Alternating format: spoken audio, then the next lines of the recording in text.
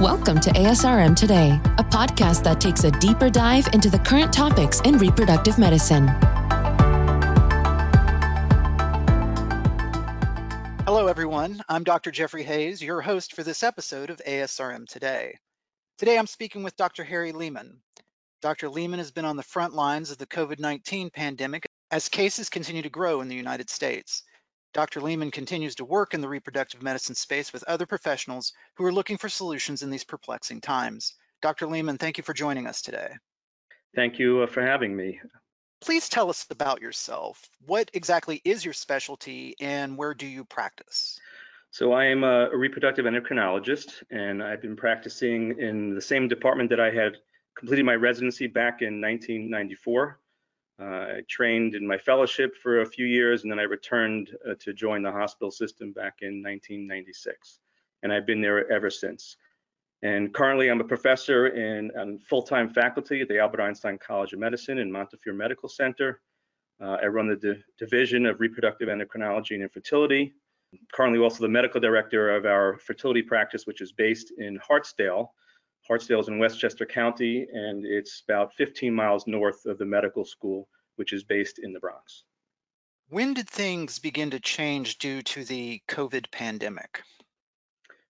Well, the community that I live in is New Rochelle, New York, which is a small town in Westchester. March 3rd is when it began for me. What I had heard during the course of the day that someone in my community was actually admitted to a major hospital in Manhattan, and he had been intubated, someone that I knew well. Throughout the day, I was hearing reports that this person had been admitted to the hospital, and within a couple of hours, I was getting notification actually through social media that all the people who were living in New Rochelle as part of this community were going to need to quarantine for at least 2 weeks from the time you had exposure to him.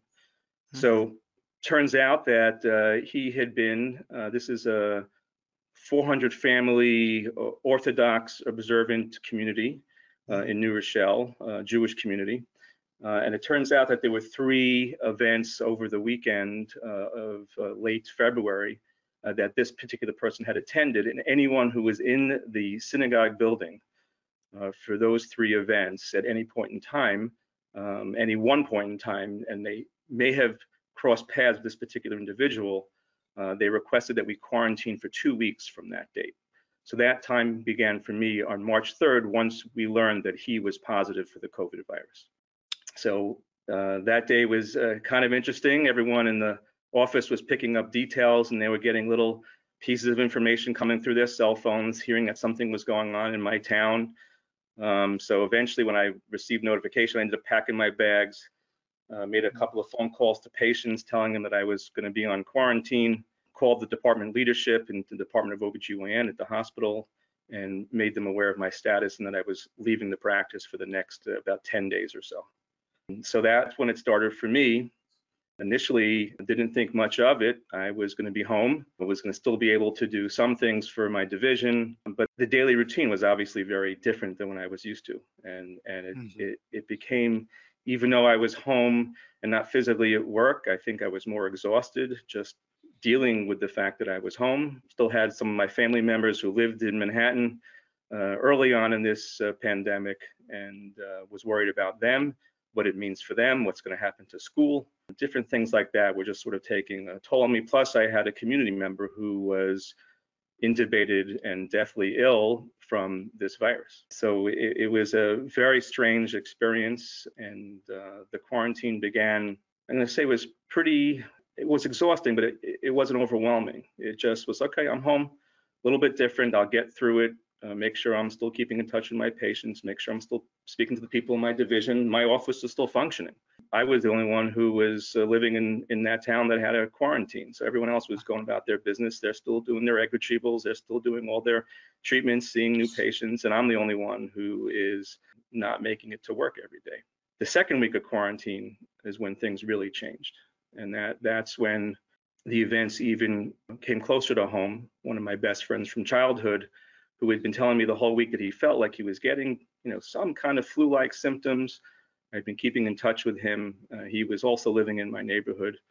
And unfortunately, it came down to an event on March 9th where his wife called me and told me that you got to do something about what's going on here.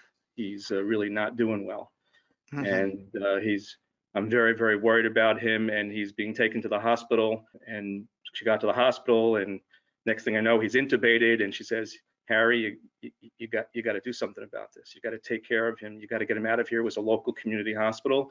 She knew I worked in a much larger center, and she said, do what you can do. Unfortunately, I have some connections in the hospital system since I've been there for many, many years. I was able to make the right types of phone calls, contacted the chief medical officer of the hospital, and was able to eventually, after he was stabilized in this local community hospital, was able to get him transferred into the system and allowed him to get admitted to the main hospital center for Montefiore in the Bronx. That really changed it for me, and it changed it for a few other people. This is a very close friend. Again, I've known him since I was 12, and this virus just took over. Again, it became very personal for me at that point. Even though I knew the other gentleman well, this was a completely different level, and I saw it happening to him as things progressed. He talked to me about the fact that he had malaise, he had some myalgias, he was taking his Tylenol, he was still doing some of the routine things. And then after a few hours of not speaking to him, suddenly things changed very dramatically, very rapidly. And that sort of kicked me into gear. And it kicked a lot of the guys in the neighborhood who were physicians as well, and quarantine. We were all in the same place, not necessarily doing our routine, but we felt sort of helpless. Here we are, and our own community is suffering. And what are we going to do about that? Are there any lessons then about healthcare that you will take forward from these experiences you're describing? Well, first, I hope it's a once in a lifetime event. Again, I think that second week of the quarantine, when we started realizing that many, many more people were getting sick just from what appeared to be just this one person. I'm not sure if it was the one person. Most of us who live in this community are obviously working professionals, work in Manhattan, going about their business. They may have had other exposures besides this particular, one person who we all knew well, who happened to have been in the synagogue for those few events. But a lot of people started, through the woodwork, you started hearing about someone who may have been ill. A lot of people kept it quiet. It was almost as if you ended up coming down with it, there was something negative about you, that you did something wrong. People were not very open about the fact that they had this infection.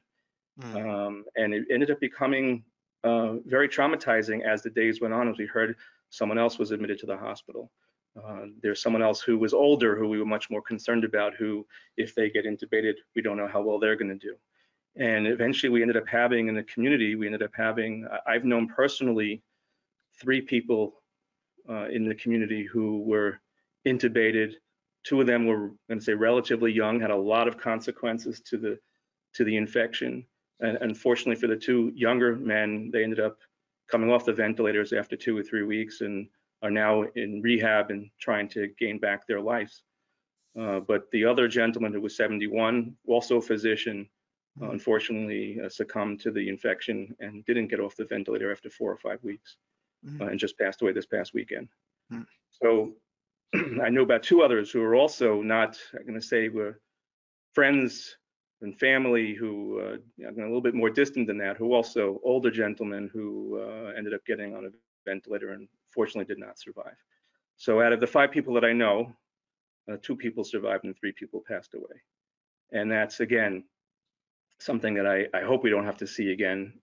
There's so many unknowns still to this day, even though we've seen this now for 5 or 6 weeks, so many unknowns. And one day you hear one report, you can't determine if that report's going to be accurate or not. How do we guide the people who are asking for help? And I think this is where physicians particularly felt very helpless. People were looking for guidance from us.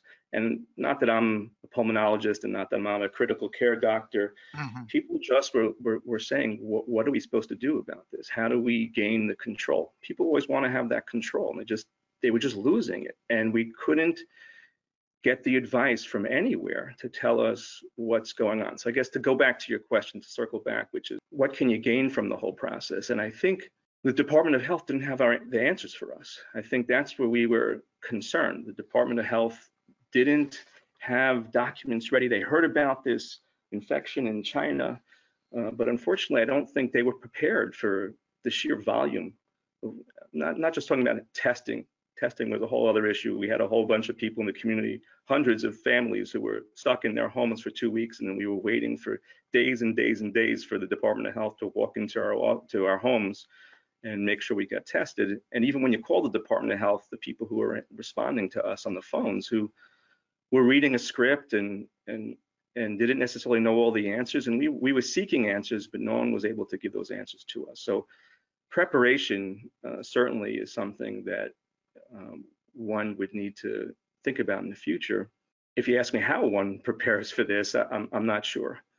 That's the hard part. And I think that what we're doing today, talking about this, and it's important that people hear about what happened in the front lines, because as this infection or pandemic spreads across the country, other people get a sense of what it is that they potentially can do at the level of their offices, what they can do in their communities to try to help people along. And that's what I gain most from it, is really knowing that we have responsibilities, even though, again, I'm not the pulmonologist, I'm not the critical care doctor.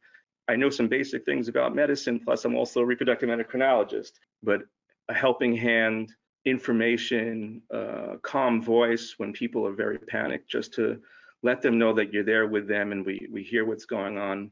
I'm a friend, I'm available to you. Those things were so important during this time frame that people really were seeking us out. So what we learned as a group of physicians, again, this is not my colleagues at work. These are friends of mine who play sports with, who I have family life cycle events in the community, do lots of things everyone does with their neighborhood community. But these were guys that I was happy to be in the front lines with. We worked endless hours together, writing guidance documents that we felt that the community could read as lay people, because the documents that are out on the internet were very sophisticated, way too much information. How do you know what to do with the day-to-day routine? And the few of us started out with a group of 4 doctors who started screening things on the internet, looking for things to be reviewed. And we just came up with 18 pages of our own. And then we started saying, well, look, none of us are actually critical care or pulmonologists. I had a pediatric ENT, a pediatric GI doctor. I had a hematologist oncologist who doesn't practice medicine right now, but we all took our document and we worked on it, and then we just started passing it out to all the other community members who are physicians. And within hours, we were able to put out an 18-page guidance document at each step, where people can call, who do you have to speak to, what the testing is. So I found that was the thing to learn, was you had to go to your community, go to people who you can trust, and work together as a group to try to bring everyone together and feel closer. And we felt like we did something that was positive. So that's what I learned from it. The other thing I learned after that was that once you do something like that, word spreads really, really quickly.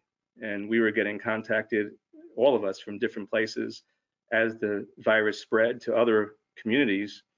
I was getting contacted from people in Brooklyn, other people getting contact from people in some of the northern counties, north of Westchester County, saying, we hear you have a guidance document, help us, help us, help us. And next thing you know, we're on conference calls with people who we don't even know and requesting information from us, just so that they can prepare their communities for the eventual infection.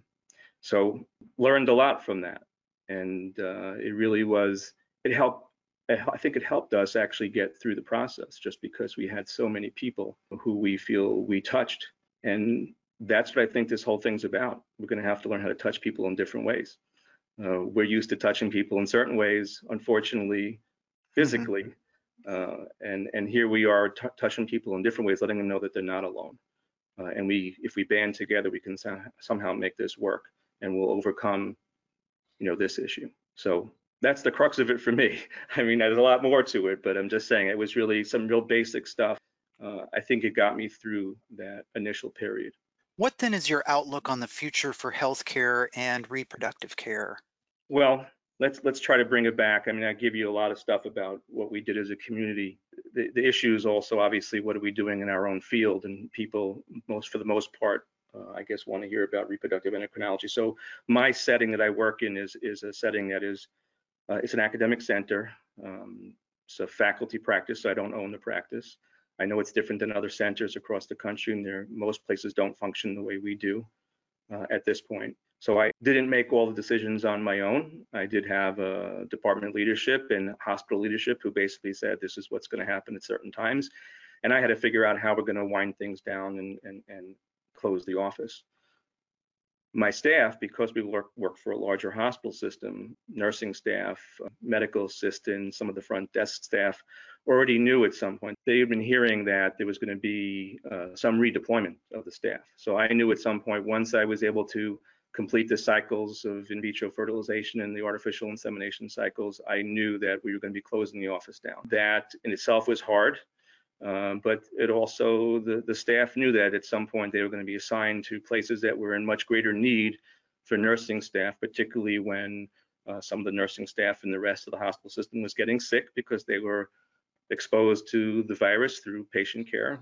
And now I have a number of nurses right now who are working in other Montefiore health system hospital centers just because they're needed. My junior colleagues, my fellows that I'm training are also no longer working with us. They've been redeployed to different parts of the hospital system, taking care of patients.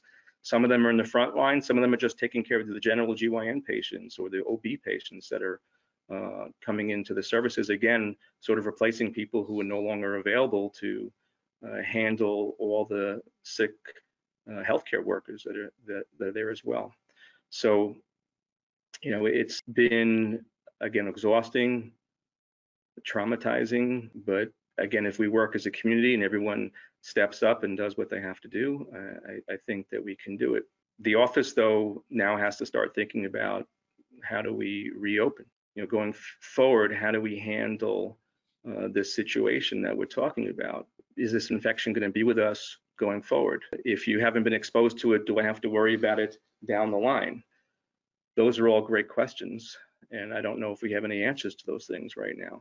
No question, in New York, things seem to be slowing down, but slowing down is a relative term. As of yesterday, I think there are over 500 to 600 deaths in the city from the virus. It's down from a peak of about 800 or so a few days ago. So again, I don't know if it's going to be something that is going to go away in the near future, or we're going to have to learn how to practice medicine a little bit differently. I think that's the real question, is we'll be able to go back to practicing medicine the way we once did, especially in these dense areas. I can't speak necessarily to places that aren't as dense as a place like New York or Chicago, but certainly in these places, we may have to practice medicine a little bit differently. And we've started to do that. I think most places locally have been able to have some kind of video visits. We were able to get that up and running a couple of weeks ago. So we now have a lot of patient appointments. Can't examine the patients, obviously, but we certainly can get a lot of information by speaking to patients, seeing them and making sure that they look healthy, engaging in them as we would if they were in person with us. And when they need to come in, they can come in very well prepared, and we can come in prepared, knowing that they're going to be there for a very particular reason, and get them into the office and out of the office. There also may be a time when we're doing more things remotely. It's a possibility that, you know, if an Apple Watch can now pick up my heart rhythm, can it take my temperature, can it take my blood pressure, there are going to be more systems that are going to be developing over time that will be identified, I hope, that will allow us to practice a little bit better than just seeing a person on a video chat and saying that they look pretty good to me. So that's a future that, again, I don't have the answers to that, but that's something that may be something down the line that we could look forward to. I've been speaking today with Dr. Harry Lehman. Dr. Lehman, thank you so much for joining us today. Thank you for having me, and hopefully I've been able to pass on some information to help other people out across the country.